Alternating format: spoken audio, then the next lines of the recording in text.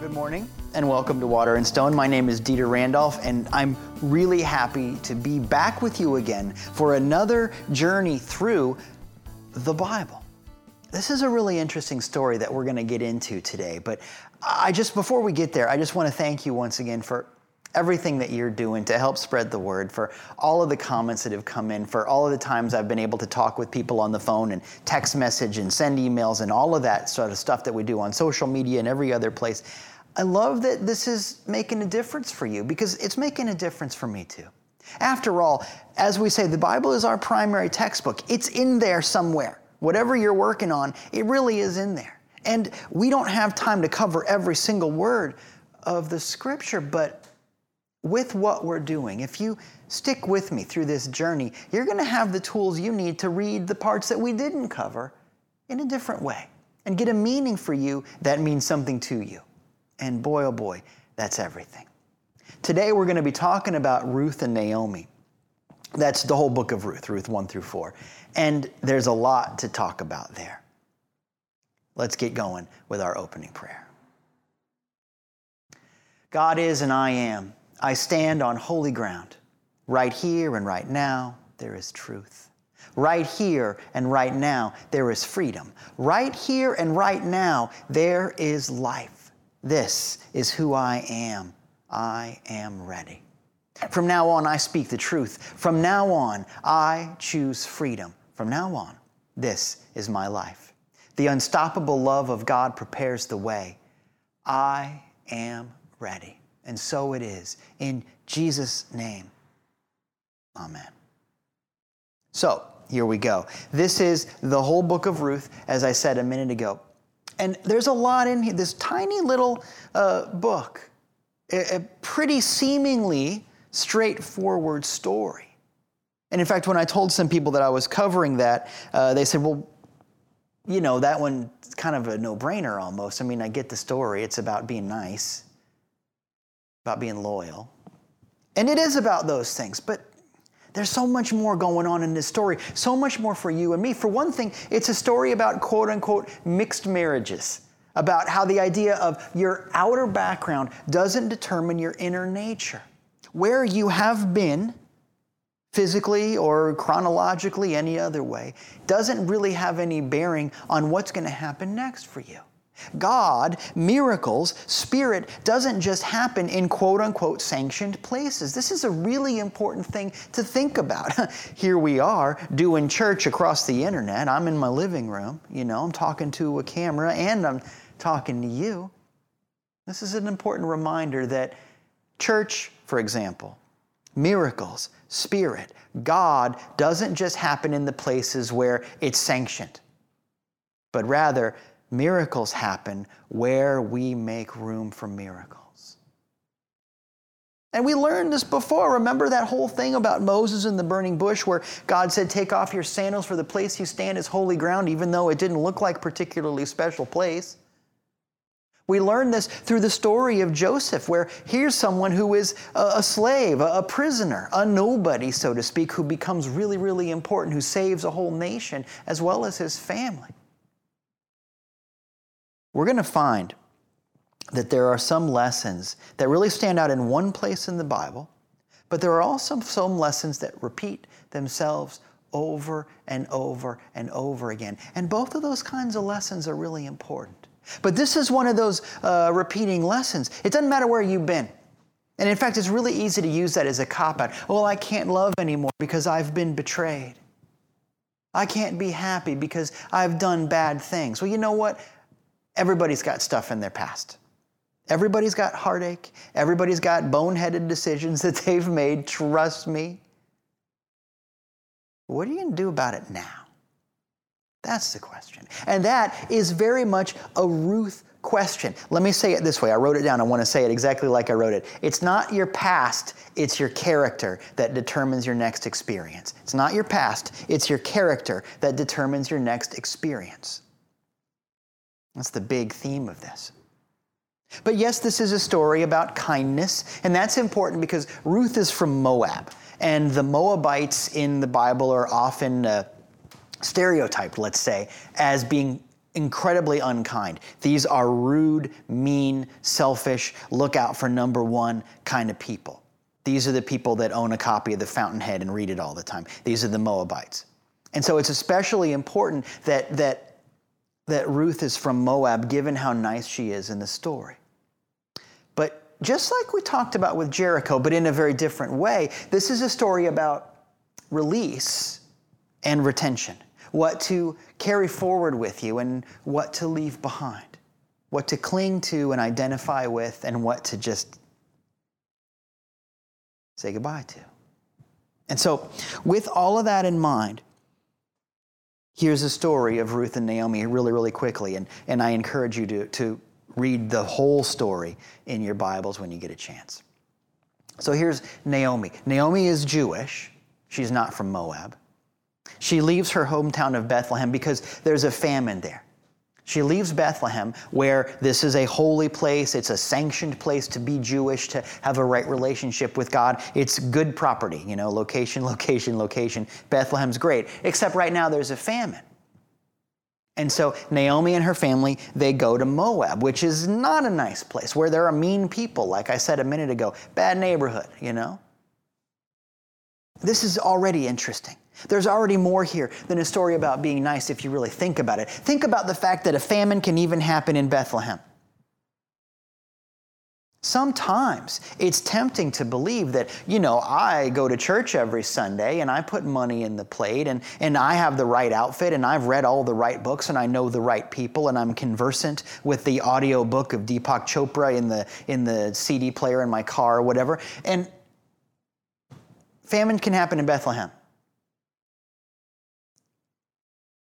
I think one of the other recurring lessons throughout the Bible is we cannot judge people based on their current situation. Now remember, we talked about this extensively with Joseph, for example. You can't judge somebody based on what they're going through right now. And this is really important because I got to tell you, in the pop spirituality end of things, there's been a lot of times when I've heard somebody say, oh, look, they got, let's say, laid off from their job, or they got divorced, or they're having a bad time, or they're sick. I've even heard it talked about in terms of physical well-being. Well, what's in your consciousness? Like it's some weird Capital One commercial. What's in your consciousness that you get sick, that bad things happen? And it sounds almost spiritual, except it's completely not. It's mean, and it's a cheap shot, and it's plain old wrong.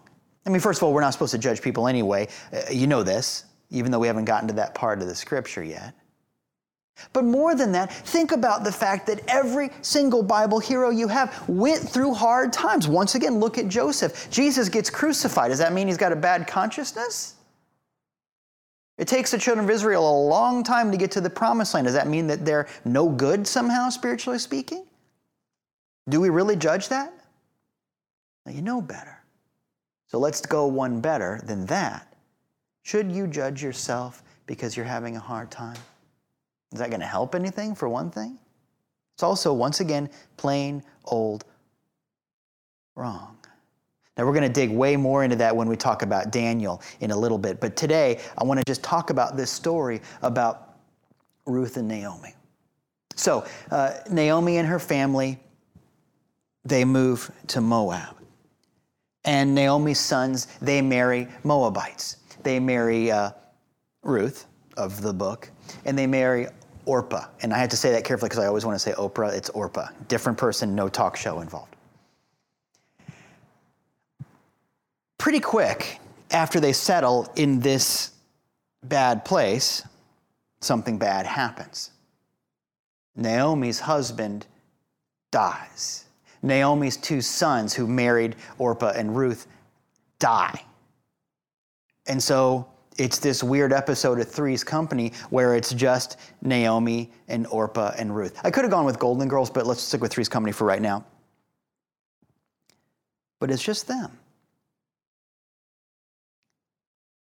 There's another lesson right away. This is a lesson about geographical cures. Just because something's bad doesn't mean it's supposed to drive you out into another place that's even worse. How many times Boy, if I could just get out of here, if I just had more money, then everything would be fixed. If I just had a different zip code, a different last name, a different outfit, then I would be okay. Well, these are all flavors of geographical cures, and the deal is wherever you go, you're still you. Your consciousness is still going to have to work through the same thing that your consciousness had to work through before. Sometimes it's better to stay put. You get to decide when to stay and when to go. But simply changing your zip code is never the answer, and we know this. We know this from our lives, and we know this from the story. So, Naomi's husband and 2 sons die, and Naomi says to Ruth and Orpah, her 2 daughters-in-law, I'm going back to Bethlehem. I got family there. My husband, my late husband, was entitled to some property, but now because the way things work in this patriarchal culture, I got to go kind of fight for that now. I got to go back. It's going to be awful. And there's a real good chance that none of this is going to work. So you guys should just stop being Jewish. You know, you weren't Jewish before. You became Jewish when you married my kids. But you're just give up on that and just go back to your homes and just, you know, let's just let bygones be bygones, so to speak. And we'll just get over it. And Orpah, she leaves. This is why she doesn't get a talk show. Orpah goes. But Ruth has been touched by something. You get the idea that she didn't just convert to Judaism because you're supposed to when you get married. That there's some heart in this for her. That there's love in this that doesn't have anything to do with obligation. Because the way this works in this culture is once the men are gone, once they die, you've got no obligation. Ruth can just go start over. And I'm not saying it would be easy, but she's got no obligation to hang out. And in fact, knowing how hard it's going to be for Naomi back in Bethlehem, it would have been the quote-unquote smart thing to do. But when Naomi tries to send her back, there's this quote. It's from Ruth chapter 1, verses 16 and 17. But Ruth said to Naomi, "Do not plead with me to leave you or to turn back from following you, for where you go, I will go. And where you sleep, I will sleep. Your people shall be my people, and your God, my God. Where you die, I will die, and there I will be buried. May the Lord do so to me, and worse, if anything but death separates from me to you." In other words, try and scare me off. Because something has happened for me. There is a deep love here that is beyond obligation, that is beyond shared property, because at this point, Naomi didn't have anything, because your title and all that go through your husband. None of that matters. So let's stop right here at this moment. We've learned that even a famine can happen in Bethlehem. We've learned that there's no geographical cure, right? But we've learned that even out of something that's catastrophic, there is the hope of something going forward. Naomi loses her family, and yet she gains a daughter, a real daughter, one who's not there because of obligation, but who's there because of a love, not of Naomi just, but of something bigger. This is important, by the way. I was part of a wedding ceremony not so long ago, and I used part of that scripture from the book of Ruth. And I wrote that before I knew I was going to talk about this with you today, but I chose it because it's a story about how love works. True love is not about my love for another person or their love for me. Real love, if you want your relationship to work, whether it's a friendship or a romance or any kind of relationship, it only works to the degree that you both are celebrating something that's bigger than both of you. It's not me loving you or you loving me. It's that together we have an idea of love with a capital L, that there's something bigger than us. The thing that I always say, and if you know me, you've heard me say this before, love is the song that you're both dancing to. That's the way this works. You don't create it. You don't consume it. Love is the song that you're both dancing to. And we see this in this moment with Ruth and Naomi. She says, "You can't scare me off." So Naomi and Ruth, they go back to Bethlehem, the place that Naomi started. This is a story in a way about a lot of things, and one of those things is learning the hard way, and that's okay sometimes. Sometimes you do have to go away and seemingly lose everything so you can come back to where you started, but with a fresh perspective. That's okay too. There's all kinds of ways to grow. But so the deal is, as I mentioned before, Naomi's late husband had rights to some land. But because everything comes through the mail and all of that, I can't apologize for that. It's the way things were. It's not the right way, it's the way things were. But because of that patriarchal system, Naomi basically has to sell the land unless she can get a male family member to say that she gets to live in her home. That's what's at stake here. Unless she can find a kinsman who can assert her rights, basically. Ruth decides to go work the fields. And she doesn't have to do that. And understand with me that this is a dangerous proposition. It's dangerous because it's dangerous work. It's dangerous because Ruth has no training in this. She's not from that level of society. She's quote unquote too good to do that. She shouldn't be the kind of person who gets her hands dirty, so to speak. You get it? But it's also dangerous because remember, she's from Moab. Even though she's converted, she's a bad guy. She's the butt of the jokes. And the other servants in the field, people would look the other way if they hurt her. That's what I'm saying. You get the idea. This is a very dangerous proposition for Ruth to go work the fields. But she goes. Because, once again, this is a good story to read right after Joseph. Because God's put her here. And if I'm going to make this work, or rather if I'm going to allow this to work through me, then I'm going to work with God. God put me in the field, so I'm going to work the field. Don't be afraid of the work that God has given you. But then there's this guy, Boaz. And Boaz is a kinsman. And to skip ahead a little bit, Boaz and Ruth, they hit it off. They fall in love. Naomi encourages this and all that because she sees the love, because it's going to solve the problem and all of that. But something amazing happens because once again, and read this part. We don't have time to talk about it today, but read this part where the nature of Ruth and Boaz's relationship is that there's something bigger than both of them, that they're capable of showing vulnerability to each other because the trust that exists between them is something bigger than obligation. Remember as well, Boaz has no obligation to even talk to these people. Ruth has no obligation to work the fields at all. They certainly have no obligation to fall in love. But you know what? That's the only way love can happen, right? When we get out of have to and we get into want to, when we get out of want to and into called to, is when the magic happens. So something magical happens. And Boaz says, yeah, I want you to be able to live in your home, but there's a problem. You see, there's a closer kinsman, somebody who's more directly related to Naomi's late husband. And so I'm good with it, but you've got to talk to this closer kinsman. Otherwise, you still have to sell the land and you have to go, and that's just the way that it is, and I can't really do much about it, but I will go talk to him.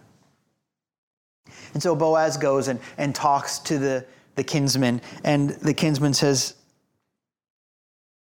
I see that there's love here. And so he relinquishes his rights to the land. And it's kind of interesting because the way that you relinquish your rights in that time is you take off your shoe and you give it to the other person. I kind of wish we signed deals that way now. That'd be great. That's sort of a Dr. Scholl's level of arbitration. But think about what that means. Once again, we know about Moses letting there be no barrier between you and the ground. Remember that feet tend to represent understanding. In other words, I give you my unshod, my unprotected, my unarmored understanding. It's clear between us. Isn't that interesting? And so the kinsman gives up his rights and his right sandal to Boaz. And it has to do with feet, meaning understanding. It has to do with seeing the kindness and the love and the truth that all of this represents. And of course, the family is saved. And this is important because Ruth is of the line of David. And David, you know him, and you're going to know him even better soon, is of the line of Jesus. So here we are again in this moment where none of this could have happened. None of this could have happened. If it weren't for the quote-unquote terrible famine, if it weren't for the quote-unquote terrible decision to go to Moab, if it weren't for the quote-unquote terrible thing that happened when the husband and the sons died, if it weren't for the quote-unquote ridiculous choice of Ruth to go back to Bethlehem, if it weren't for the quote-unquote goofy decision to go work the fields, if it weren't for the unlikely union of Ruth and Boaz, if it weren't for the impossible business decision where the kinsman gives up his property for no reason except that he sees that something bigger is happening there. Without all of that, rather, there's no manger.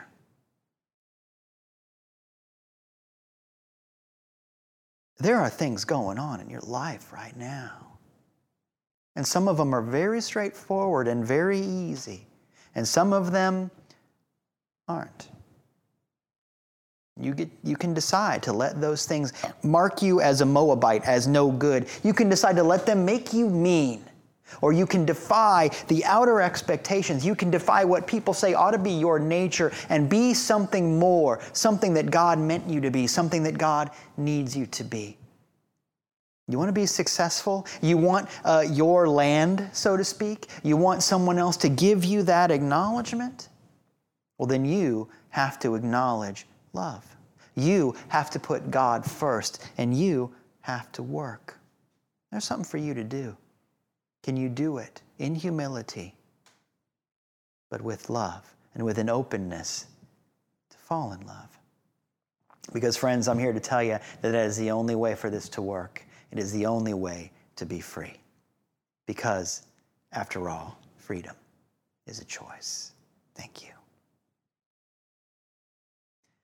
Thank you so much for being here. Thank you for all of the things that you do to like and subscribe and share and help spread the word. Thank you for all of those gifts of love and substance that help keep this ministry going. And you are keeping this ministry going. Let's hold those gifts in our minds and hearts and bless our offering together. God is my source, my unending supply. With this gift, I carry my gratitude into action. God's blessings flow through me and fill my world. I give and I live with radical joy. In Jesus' name, amen. And I want to remind you that wherever you are and wherever you're listening to this, you're not alone. Let's pray together as one family. God, I'm ready for change. My heart is open. I'm not afraid anymore. My life is in peace and on purpose. So it is, and so it does. Amen. Now go show the world what love looks like today. I'll see you next week.